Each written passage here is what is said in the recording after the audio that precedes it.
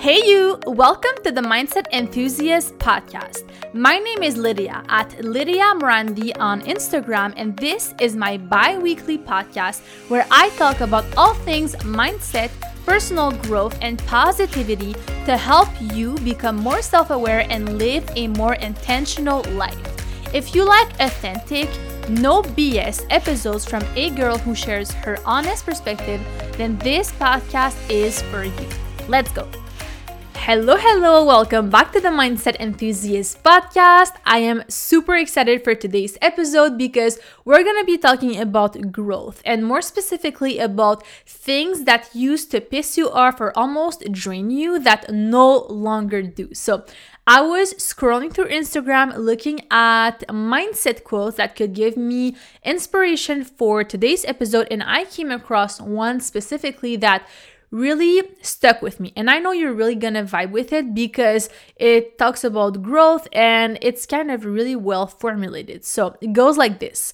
One of the best signs of growth is realizing that you're no longer worried about things that used to drain you. Ooh, let that sink in. I think it just explains the whole topic really well, and it made me think about a couple things in my life that used to drain me that no longer do. And I wanted to talk about that a little bit and then maybe give you some tips and tricks on how you can learn to take better control of your reactions to things that you might not always have control over, because that's the biggest thing. Once you can learn to let go of controlling things that you don't really have control over, which are external things, then you can become much more peaceful about what you have to do and what you can control, right? So an example that it definitely made me think about is conversations with other people. And I'll get more specific, obviously, but when you are sitting next to someone at a baseball game or a soccer game or a football game or whatever, and they're like a friend's parent, or there's someone that you kind of know, but you don't really have a huge topic of conversation to talk about, right? But they're next to you and you don't want to be rude, so you kind of start a conversation and you feel bad for the conversation not flowing well and for not having that much to say to them. I know I'm not the only one. Like, don't even act like you have never been in that situation before. And maybe you haven't, but more often than not, people feel bad for not having that much to say because they think that it's gonna make them seem boring, which you are not. Like, a conversation is done when two people talk, right? So if you are talking to the other person and the other person is not really collaborating, then even if it's awkward, it's not just your fault. And I think this is something that I personally, especially when I was younger, like as a kid or as a teenager, I used to feel bad whenever I didn't really have that much to say to the other person because I felt like we had to talk at least a little bit to be polite. And it doesn't really bother me that much anymore. Like, don't get me wrong, I will, talk to the other person, I'll be friendly, but if there's no real topic of conversation, I am completely okay with silence. And if the other person finds that awkward, then it's kind of on them too. Like, it's on the two people. And it's very easy to overthink those types of situations, but it's something that we all have to deal with at some point or another. And I'm sure when I said that quote in the beginning of the episode, you maybe thought about something else that used to really drain you or that used to really bother you a lot that doesn't anymore. And I think no matter what you were thinking about, it was probably something about control and about external things that you don't necessarily have control over, and how you learned to let go of that control. And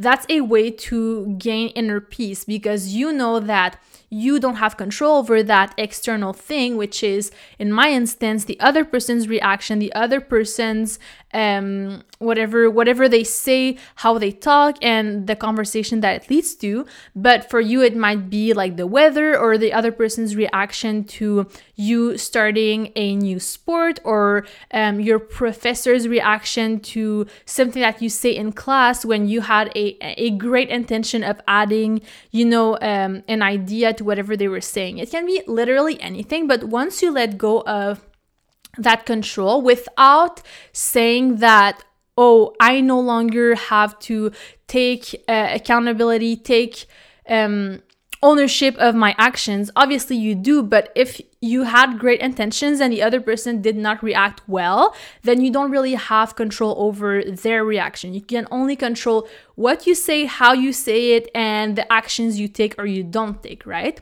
And I think when you can learn to no longer get drained by external things like that, then you can be more in control of your own inner state, of your own happiness, and just like how you go about your everyday life. And I feel like there are so many ways that I could give other examples about this, but this made me think about something else actually, and it is when people stay in situations that they do not want to stay in anymore, but they don't do anything to get out of them. So whether it be your job, your romantic relationship, your friendship, your school program, and you know for a fact that you do not want to be in that school program anymore or that relationship or whatever, but you still stay in it and you're not taking steps to get something else, then you cannot, blame other people or blame the world or whatever for your circumstances, because you're not doing anything to get out of them. And if those situations are draining,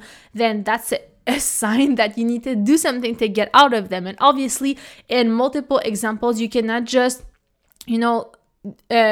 tomorrow morning quit your job or change school programs right now if you're at the end of your degree and you need something safe for a couple years. I don't know what your situation is, but I'm sure you can do something to work towards a better circumstance for you, for your future, and while keeping that situation that maybe you don't really like, but that's providing you with a paycheck every week. So if you don't really like your job, I'm not saying just quit it tomorrow, because you probably have financial responsibilities, but if you can, and if you can work towards something else on the side and then build that thing for it to get to replace your main job right now, then that's something that you need to work into. If you can go and get like interviews for other jobs while you still keep your job, then that's something else you can do, right? So that's just an example, but obviously, if you don't like your current situation, if your current circumstances are draining and you do not want to stay in them anymore,